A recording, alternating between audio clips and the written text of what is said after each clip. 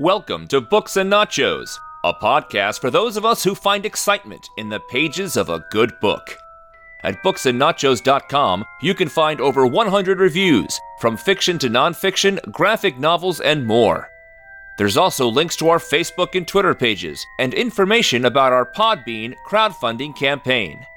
At booksandnachos.com, we're here to find you something great to read. Hello, Books and Nachos listeners. Welcome back to the 6th installment of the Books and Nachos Harry Potter novel retrospective series. I'm Arnie. And Stuart. And this is Brock. And if you haven't yet read this book or watched the movie based on it, I don't know why you would care about spoilers for something 17 years old, but here's your spoiler warning.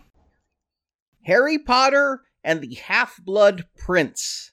This is the first book I read outside of a pretty close sequence. I'd read book 1 a year later, come back for 2, 3, 4, all back to back, and then just a few months later, book 5. I had to wait like 2 years before book 6, and I gotta be honest, I didn't remember a lot of the sub-characters and things going into this, and I've had to do a lot of looking up who characters were the first time I read it. So it was really nice as part of this retrospective that I get to read this. I literally finished Order of the Phoenix, put that book down, picked up Half-Blood Prince.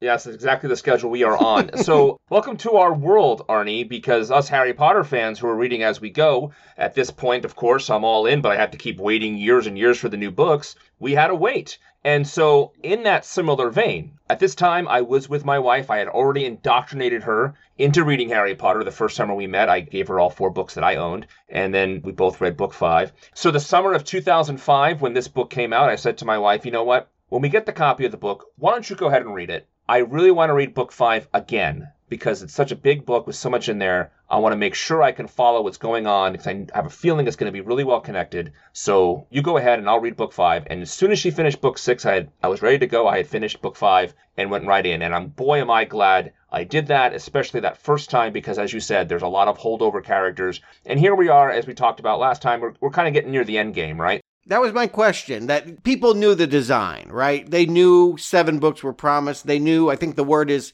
penultimate. This is right before the ending. You wouldn't think that this was going on forever. You knew that this was trying to draw it to a close. Absolutely. The idea is Hogwarts is 7 years. The book series is 7 years.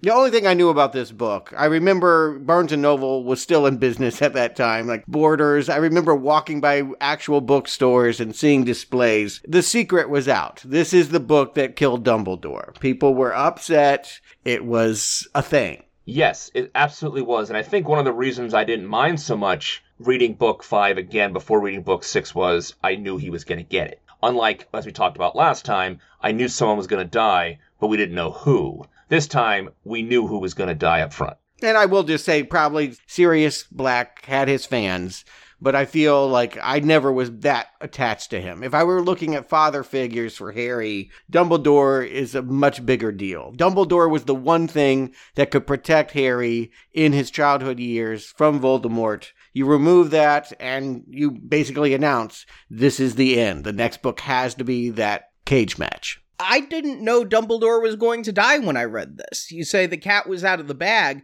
but, I mean, admittedly, I've never been in any Harry Potter groups. I've never even really talked to anybody about reading Harry Potter until just now, but I knew nothing about this going in. I'll tell you what I knew. It was shorter than book 5, which defied my expectations. I truly thought that Rowling was just going to increase the page count of every single book. I felt that was part of a plan. And after book 5, I didn't know if they'd have to print book 6 in 2 different books just so the spine would hold together. It's a dictionary at this point, unabridged. Book 7 would be like Encyclopedia Britannica, where I have to subscribe and get one a month. But I was surprised that this was going to be shorter, and that left me a little skeptical. I'm like, how can there be less story? When we left it last time, the war was really raging. How can we have less story here? Well, penultimates are tough, right? Because if you know you can't get to the end, and you're already done everything that the last book already did, you are kind of clock watching, right? Like this, you have to do something epic, which is, I think, why the design is Dumbledore has to die in this one. I felt like the last book said global stakes. And starting this book, I felt like definitely global stakes. We're meeting Muggle prime ministers and finding out that they actually take secret meetings with wizards and vampires on what to do, and people looking for chosen ones. They believe that Voldemort is here, and people are freaking out at the start of this novel. Not unlike people freaking out in 2005. Again, the parallels to the war and all of that. I feel like Rowling might have been tired of writing Harry Potter, reading this beginning, and like, I want to write a political thriller. I want to write about something else. This sticks out like a sore thumb, but I really like this opening. Funny enough, Stuart, I know, Brock, you said there was stuff that Rowling had in mind for book 2 and decided it was too early. Right. And it ended up in book 6. Mm-hmm. The one thing I could find about that is the meeting of the 2 prime ministers was something she'd tried to put in since book 2, and just it never fit until book 6. So while you're looking at the state of the world and everything, in each book she tried to write that scene.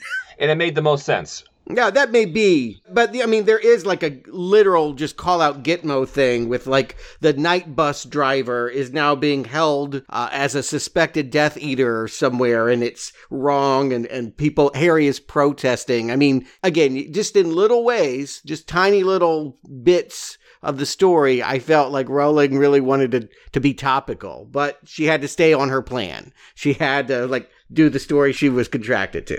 And there's also terrorist attacks, and we don't see them in the book, but we hear about them in this conversation as well. Dark wizards going after the Muggles. I also love this opening of this book. The stuff that I was talking about, Arnie, is not that, but yes, you're right. That is one thing that she held over, but the stuff I was alluding to comes later in this book. So anyway, the point is that she starts it off in a way that we usually don't start off. We usually start off at the Dursleys. And here we're starting off in the real world in a different way. And it certainly turns people for a loop. I've read these books before, and reading this first chapter, I'm like, oh yeah, this. For some reason, I don't ever remember this part of the book, but it absolutely is a standout.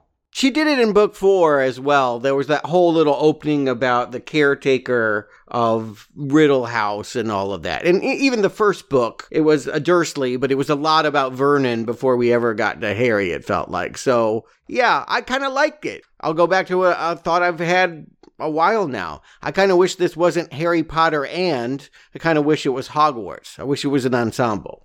Yeah, this seems to be her trope. She gets one opening chapter away from Harry. We had the caretaker chapter, we had the delivering Harry chapter after the Dursley chapter. So this I kind of liked, and I also liked seeing that Fudge had to resign in disgrace after all the stuff he put Harry through in book 5. More interesting, what I really have always liked, it's always important to me, is how are we positioning this kid? How are people going to feel about him? This is an interesting sort of twist. People are obviously now looking at him as like, you were right, Voldemort is back. And because of that, they've puffed him up to more than he is. They're calling him the chosen one. They're hoping he's Harry Sue, but it feels like a false hope to me. It feels like they don't really believe in him. They're just scared that they have no other savior. Remember, I've said in several of these book reviews, I really found it hard to fathom how the wizards were so cut off from the real world and everything.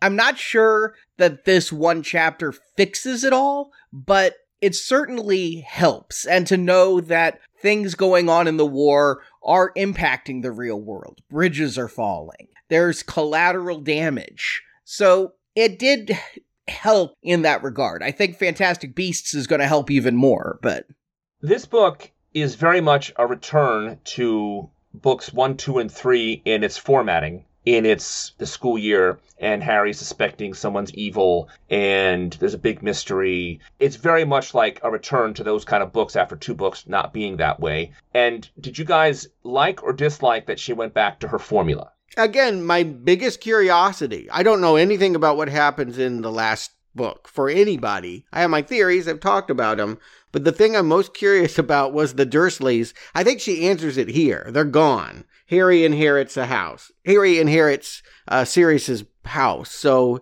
he doesn't need to ever stay with them again. He is free of their abuse. And so I didn't know if Harry was going to have to kill them or what, but I think it's probably more painful to these people that he just got a bunch of money and will be walking out the door to live a better life. But he did have to go there. They said that at the end of book 5, that he has to go there. It has to still be his home for him to have his mother's magical protection. So they're not gone. Right. He'll be there at the end of the summer until he turns 17, and then he'll leave. So he will be back at the Dursleys at the beginning of the next book. Oh, okay. Well, then I can still hope for murder.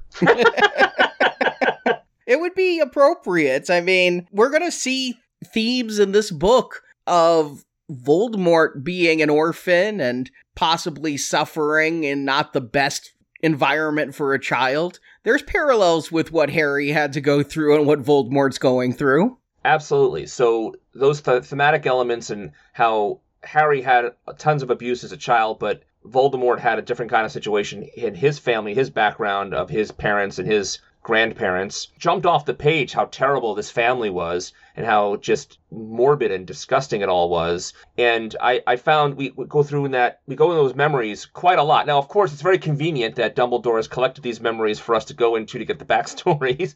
It's not a conventional way to tell stories, but a fun way to tell a flashback. And it's not my memory, it's somebody else's, but I'd love to see the scene of him going to these people and being like, can I pick your brain? I mean, literally, let me just pick this out of your brain. Like earwax.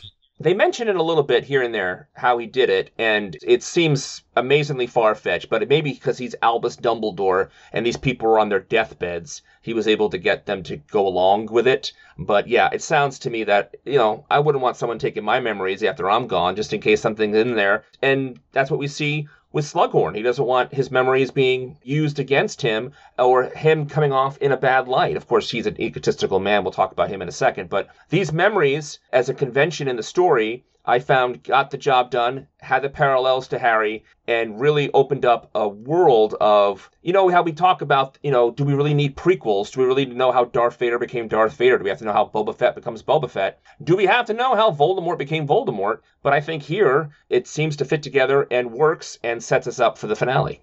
It's the best thing going in this book. You ask, do I like that we've returned to the way that it was? It didn't really feel that way to me. I guess maybe structurally it does, but it almost feels like, again, penultimate book. I can't do any of the things I've really planned. This feels like when an author writes a story Bible or something, I don't mean a literal, religious text. I mean, when they have all these ideas for the story they want to tell and they write it in some big, notebook and are like, these are all the things I want to get in there. And then they turn around and write the real book. This just feels like I'm going to do the backstory stuff. I'm going to just flesh out all the stuff that I haven't gotten to. Not a lot happens in this book. It's mostly about the backstory. It's mostly about the setup. Yeah, I came to this realization when Buffy the Vampire Slayer was on TV, and I really got involved in those forums and things. Mm-hmm. The second to last episode of every season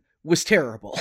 It was really bad, and the reason being, all those episodes were doing is setting up the final episode. You had to get your chess pieces put into place for the final strike. And there's also budgetary reasons with television. They'd save their budget for the big last episode and chintz out on the second to last episode, but... Yeah, this is like the dream sequence episode where we just looking back at memories and stuff. But in a book, you don't have to do that. And I think about, as a comparative, Marvel's Avengers series or the Marvel Cinematic Universe, they were able to set up stories and put paving stones down to lead to Infinity War without any of the movies feeling like they were just there to set up the next movie. So I say in TV, maybe this is a conceit you have to live with while you're working with season structure, but in books and in film, it's actually unforgivable. Well, this is what I was talking about. We might as well mention it now. So a lot of this backstory with Voldemort and all about the Horcruxes, what they are and what they are put into, a lot of that was written for book 2. So when she came here, she had to get that stuff out. And the reason we have all these flashbacks, in my opinion, more than just giving us the, do we need this backstory on Voldemort, it talks about, for us, and I guess this is why we see these particular memories, because Dumbledore was able to make it clear why those particular objects are made into Horcruxes, and links book 2 to the overall story of that was a Horcrux and Voldemort and why he didn't die. It connects absolutely all the questions you have of why didn't Voldemort die are all answered in this book and sets up the next book for how you can kill him. It also sets up Harry to be by himself, like we talk about. I always think of this as an example, and I know I keep mentioning Star Wars, but it's a perfect example. When Luke Skywalker is in that trench run, Ben Kenobi's already dead. He loses his friend from childhood, Biggs Darklighter, then R2-D2 even gets shot. Luke has to do it on his own. So if Dumbledore was still around, why don't you just ask Dumbledore to help you? He has to do it on his own. So Dumbledore had to die, no question. So all of these things were already set up, and she already knew all of that, and she had to make sure she did it. You guys are saying that this book... Laundry list, grocery list. This feels like exactly that. Oh, I got to get all of that out there so that then we can go have fun this time. Again, the best stuff here is, all right, so who was Tom Riddle? Basically, I think we're to think he's the title character. We're supposed to think he's the Half-Blood Prince because we learned pretty early on that his mom was a witch, but she went with a muggle. And that should be a surprise because anyone that seems to be leading the charge on purebloods, it kind of reminds me of Hitler, right? He had all of these ideas of Aryan beauty that he didn't actually meet. So, yes, it's what we hate about ourselves we project onto others. It seems to be the problem. And I am reading this book for the second time, and coming back, I still thought that the Half-Blood Prince was going to be Voldemort, because I remembered that this book was a lot of Voldemort flashbacks. So I just assumed he was going to be the Half-Blood Prince. I gotta say, like, you know how they're always taking points off House Gryffindor, 10 points, whatever. 100 points off Harry for thinking that the book with all the perfect answers written in the margin wasn't connected to something bad. Like, that was really stupid of it. I love how Ginny calls him out on it, though. You're taking advice from a guy in a book? I mean, come on now. Have you learned nothing? I love that part of yeah, that was great. Yeah. Book 2, Chamber of Secrets, the whole diary. Like, again, we did this already. Which is also why it should have been a clue that it wasn't the Half-Blood Prince wasn't Voldemort. You've already had a book with Voldemort in it. Well, yes, but this was just notes. I don't blame Harry. If somebody gave me a book with all the answers, I'd be a top student too. So who is the Half-Blood Prince? I think that's the other tease of this, is like we're learning a little bit about Tom Riddle, most of which you could probably have guessed, because again, it's so obvious they want to say that he's Harry Potter gone bad, or rather that Harry will be the same but fix the thing. They're opposite ends of the chessboard. Well, actually, the themes of these books is not where you come from, it's the choices you make, right? That's been throughout. The movies have called it out too. So I think drawing the parallels between these two guys is very much intentional because Voldemort went one way and Harry's going the other. It's all about the choices you make. It's a giant theme throughout this entire series. My suspicion, we have this new teacher, Horace Slughorn, who, again, just happened to have that book. And it's like, well, then he's the one wanting Harry to fall into a trap. I just didn't trust this character. Every time we get a new teacher, it feels like most of the time, not all, I know we like the werewolf guy, but most of the time, these things go badly. Well, the book was in the classroom because it was Snape's old classroom. I'm just saying what my suspicions were. I thought Slughorn was trying to lead Harry down a path to trap him. We've had teachers do that before. And so that was where my mind was on the mystery of who the Half-Blood Prince was. It was Slughorn, leading Harry to the dark side. I never got that from Slughorn. I just found him to be vacuous and obsessed with fame and all the stuff that's obvious. I took him at face value. I didn't think that yet another new teacher was going to be bad. When are they good? Again, Remus is like the only one. Like, usually it's like Umbridge. It's not like Rowling is afraid of formula. Yeah.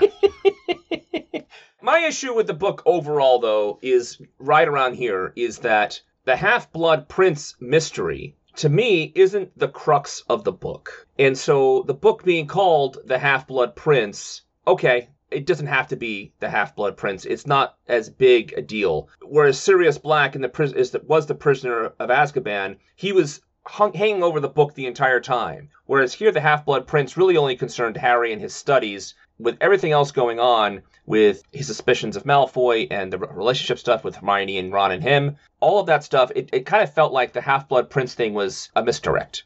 Yeah, you're right. Of all the titles, this is the one where it's least important. Yeah, but what would you call this stuff? Again, J.K. Rowling, Harry Potter, and the Incredible Stall. You know, this is her just going, I know I don't have a good story here. I know I'm just filling in shading. I'd call it Harry Potter and the Unrequited Crush. There is so much romance in this book. It is like love triangles upon triangles. It's not a potions class, it's a geometry class of love triangles.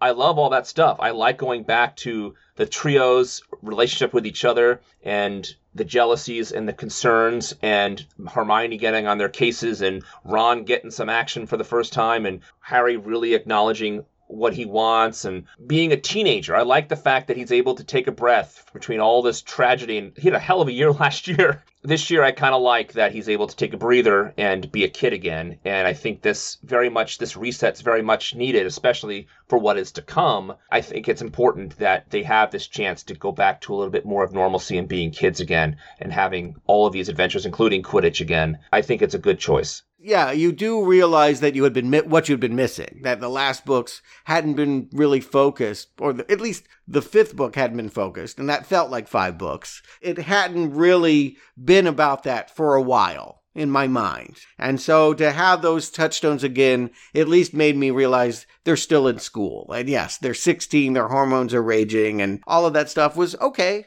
I didn't mind it. Again, there's enough intrigue here. Like, I'm intrigued about who the Half-Blood Prince is. I'm intrigued, finally, about Draco Malfoy. I want to say, like, particularly in the movies, but even on the page, he's always been a nuisance, but he's never been a threat. And now, the way that they've got it set up here, he actually feels dangerous. It actually feels like he is going to do something that could bring the whole school down. I thought that was a misdirect again, though. I mean, Rowling's done that so many times. I thought for sure that this was not going to be what Harry thought it was yet again. Well, that's the thing about it, is finally Harry gets it right. Only took him 6 tries, but Harry finally suspects somebody who actually is the one you have to watch out for. And my daughter and I love laughing about that. It took Harry long enough to get one of these right. But, you know, even a blind squirrel finds a nut sometimes. He doesn't have any proof, though. The problem is he was just suspicious of Malfoy. But also, my favorite scene of Malfoy's is not the ending. It's when he gets the drop on Harry on the train and makes Harry pay for being a stooge. Yeah, no, that's legit. Now he's suddenly a threat. He's gone from being, I'll take your lunch money, to being like, oh, he could like do a school like Columbine kind of shit. You know, like you feel like this school could really go dark because of him. But the misdirect I suspected was Snape. I'm like, Snape is not a double agent. They're wanting us to think that. I still don't think it. I'm just going to go call it out. I know I read the end. I saw that something transpired and that Snape supposedly killed Dumbledore or something. I'm not buying it. I don't believe it. I believe that Snape's going to be vetted as a good guy. You don't think Snape killed Dumbledore here? You think it was a ruse that Dumbledore killed himself? Or something. Again, I don't know how this stuff works. You can look at people's memories by looking in a bowl and stuff. They'll come up with a reason, but nobody ever really dies in this. I just have a feeling they're all going to be Force ghosts, like giving Harry a hug at the end. So, like, losing these people, Sirius Black and now Dumbledore, it doesn't feel, in a world of magic, like that is the same stakes as a world of muggles. When Dumbledore died, the first time I read it, I was shocked. And then, of course, like Brock said, it hit me, you have to kill the Mentor. I mean, you just have to. It's part of the hero's journey. But I was surprised that they'd finally revealed Snape to be the villain Harry always suspected him to be. I took this at face value. Snape killed Dumbledore. I don't care how they write it in Book 7. Snape killed Dumbledore. That's pretty unforgivable. He had his reasons, right? Like, including the fact that there's some kind of unbreakable vow that he was trapped into doing. If Malfoy couldn't do it, he had to do it. So I take it to mean that he had his reasons and it's not what he wanted. He's still in the Order of the Phoenix. That's all I'm saying. Well, he runs off at the end with Draco and company. So this is exactly where I wanted to ask you guys at the end. So when this book came out and Snape kills Dumbledore, and we find out where Horcruxes are. And in the book, they tell us there are 7 Horcruxes. Voldemort himself is the last one, right? He's the last piece of his soul. And there is the book that has already been destroyed, the ring that's already been destroyed, the locket they find underneath the potion. It's not really a Horcrux. It was replaced. The real locket's not there. It's a fake locket, but they're looking for a locket. And there is the Genie, the snake, they suspect is a Horcrux. And that's 5. But there's one missing. We don't know what it is. Did you have a suspicion of what the last Horcrux that we don't know is? It was not named. Do you have a suspicion? Because this was debating whether Snape is good or bad. And what that last Horcrux was 2 years of forums, of podcasts, because podcasts were pretty new at this point. And I was listening to Harry Potter podcasts at this time because we're all wondering, looking at theories, trying to figure out what it could be. Do you have a suspicion, Stuart and Arnie? Do you have a suspicion on what that last Horcrux could be? Dobby. I hate that guy.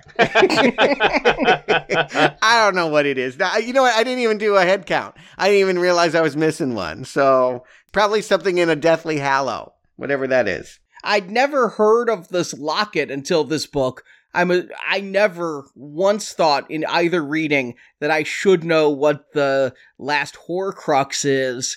I wasn't listening to Harry Potter podcasts that may have raised that question. The one thing I wondered is, who is R.E.B.? Who is the person who put that note in the locket? And my big fear is, shoot, she's just gonna have this R.E.B. come in and be like the magical guy who can fix everything and tell Harry where all the Horcruxes are next time. And they've set up somebody who's a step ahead of Harry. Well, okay, so R.A.B. is right. Oh, R.A.B. Sorry. And there are 2 things you just said there. One is, I'm not going to tell you exactly who R.A.B. is, but I'm going to tell you that the locket had been mentioned before. Before this book. Before this book. I can tell you right now if you'd like to know what it is. Yes, please. It was in book 5, and remember we talked about how J.K. Rowling said you can't take Kreacher out of this movie because Kreacher comes in later. One of the objects that Kreacher was stealing and holding and all these things that they noticed was he had a locket. Yes. You know what? I'm going to just say it doesn't feel like these things are coming back seamlessly. Now, maybe people have studied it and can lecture me for 20 hours about how it all perfectly congeals. It does feel like a lot of retconning and like they try to say things we experienced before mattered. We got the spider dying again and what have you. Trelawney. She's trying to justify all her little tangents, but I don't feel like those first 3 books are leading to where we were. I love that we find out Trelawney's an alcoholic. That's like really sad turn for this character. She's hiding sherry bottles in the room of requirement. That is, but you think about your teachers, and by the time you're 16, you recognize that they were very flawed individuals in many cases. Anyway, I know what it is. I hesitate to tell you what I think it was at the time. I will tell you next time, just in case. I don't want to, give you guys a wrong road or a right road to go down. So, no, you've helped me because I wasn't even thinking about what it was. So now I'll actually be asking when I pick up that very big book, the last big book. It is still shorter than 5, and is this one of those things about who R.A.B. is? Is Snape really the bad guy that he seemed to be at the end of the... Will Harry and Hermione actually get together, or is it still going to be Ron and Hermione? Like, all these things were going on. Oh, all right, let me do that one. So the predictions, as they've all been, I've pretty much remained on this. Ron's going to die, sacrificing himself like he did in the first book. Ginny and Harry are together. Hermione is going to be the new Dumbledore. And Voldemort will be vanquished. I think that's an easy one. Of course, if she's the new Dumbledore, I still think Hermione and Neville would be a cute couple. Oh, God, come on. She can do so much better than Neville. I haven't thought too much about the other ones. But again, those have remained my big predictions since about book 3. So you think Harry's going to survive? Oh, absolutely. It is a kid's book series, after all. Okay. Well, I mean, that's obvious to me as well, but that's a huge amount of debate. Speaking of children's books, were either of you taken aback? Did either of you even notice that Rowling used the word slut in this book? There was some more adult language in this. I did feel that the growth has happened somewhat. I think I didn't register it consciously, but yes, I now remember the passage you're talking about. Yeah, I was just like, I can't believe you used the S word. They also talk about Harry having a naughty dream. Harry has basically, she admits that Harry had a sex dream with him and Ginny. And that was like, oh, and she totally covertly used wording in there. And I have it in my notes. I'm like, oh, she cleverly put that in there. So if you get it, you get it. And the young kids won't get it. Cho Chang-hu, like they got rid of her. Well, Ginny has had a crush on Harry since the first book, the first time she saw him. And so it took Harry all this time to have his eye turned completely towards her. And, hey, that's a messy situation. It's your best friend's sister. That's a tough one. That can be a tough one to pull off. So we'll see how Harry works that out. I hope none of them end up together because, let's face it, I know one person who married their high school crush and actually is still married. It's so unrealistic, dare I say, about a book about wizards and witches. Maybe there's a spell or a curse that will keep them together. Well, there's tons of stuff about love potions in this book, which shows us that what they're doing, which I also think is on purpose as well, so we can see what real love and real attraction is versus spelling somebody, etc. I think they went to great lengths to put that in here to make sure that when whoever they end up with at the end of the series, we know it's real and not an infatuation curse. But they did introduce here a luck potion, which much like the time travel,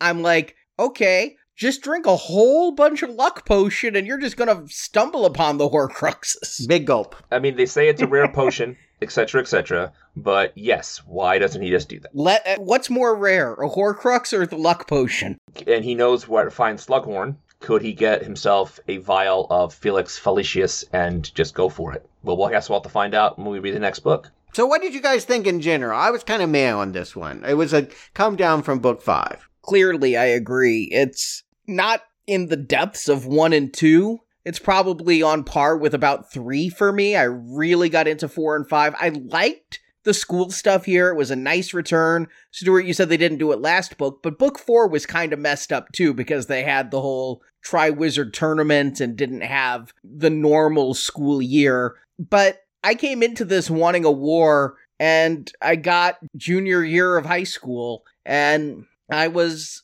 let down. I remember that from my first reading too, is I expected Prelude to War, and I got Voldemort's sad backstory. It was Dobby and Creature beat on each other. That was about it. That was fun. That was awesome.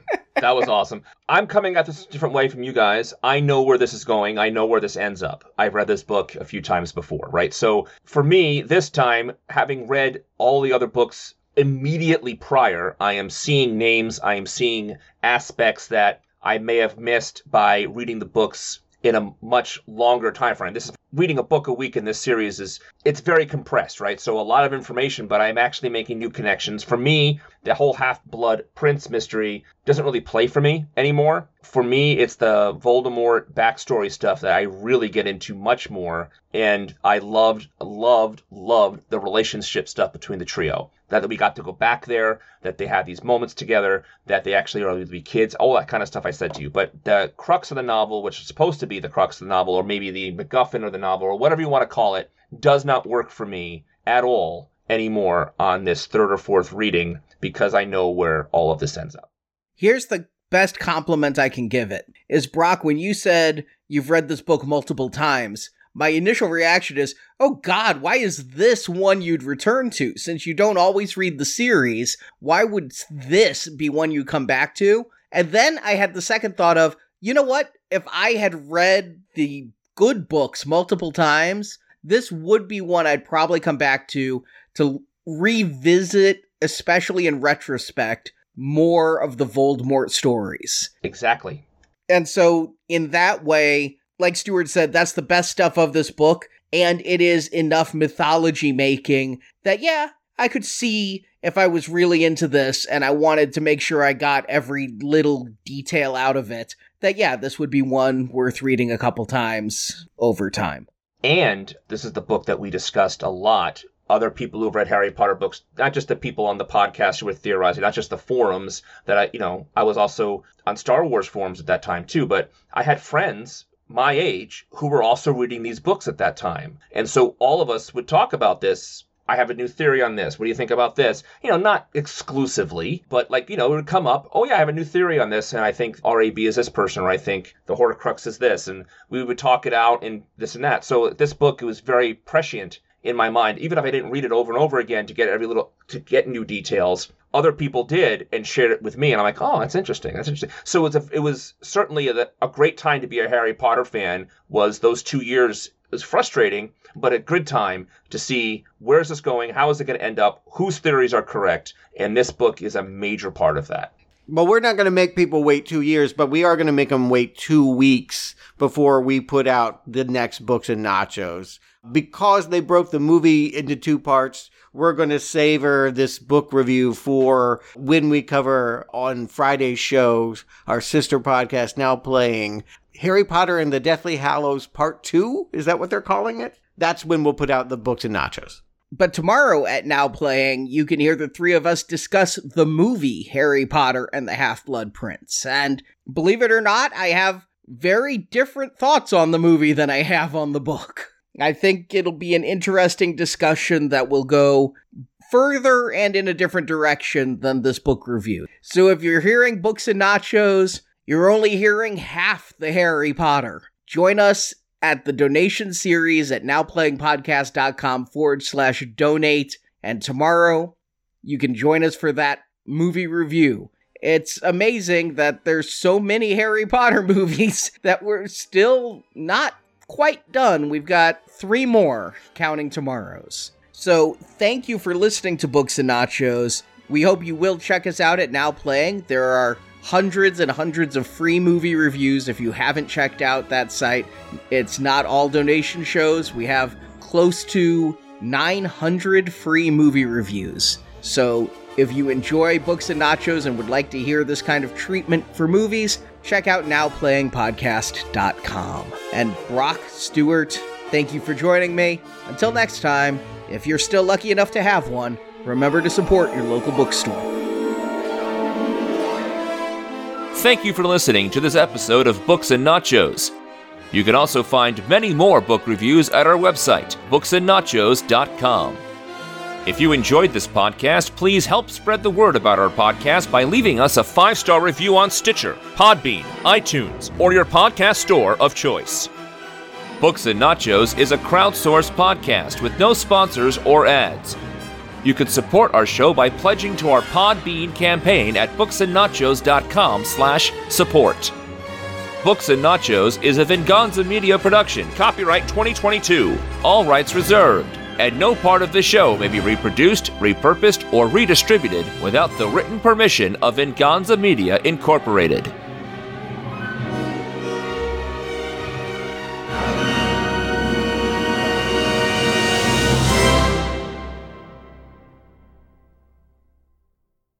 So, if you think you heard Books and Nachos, well, no, you've obviously heard Books and Nachos. Then good, you don't need to go to the ear doctor. Yeah.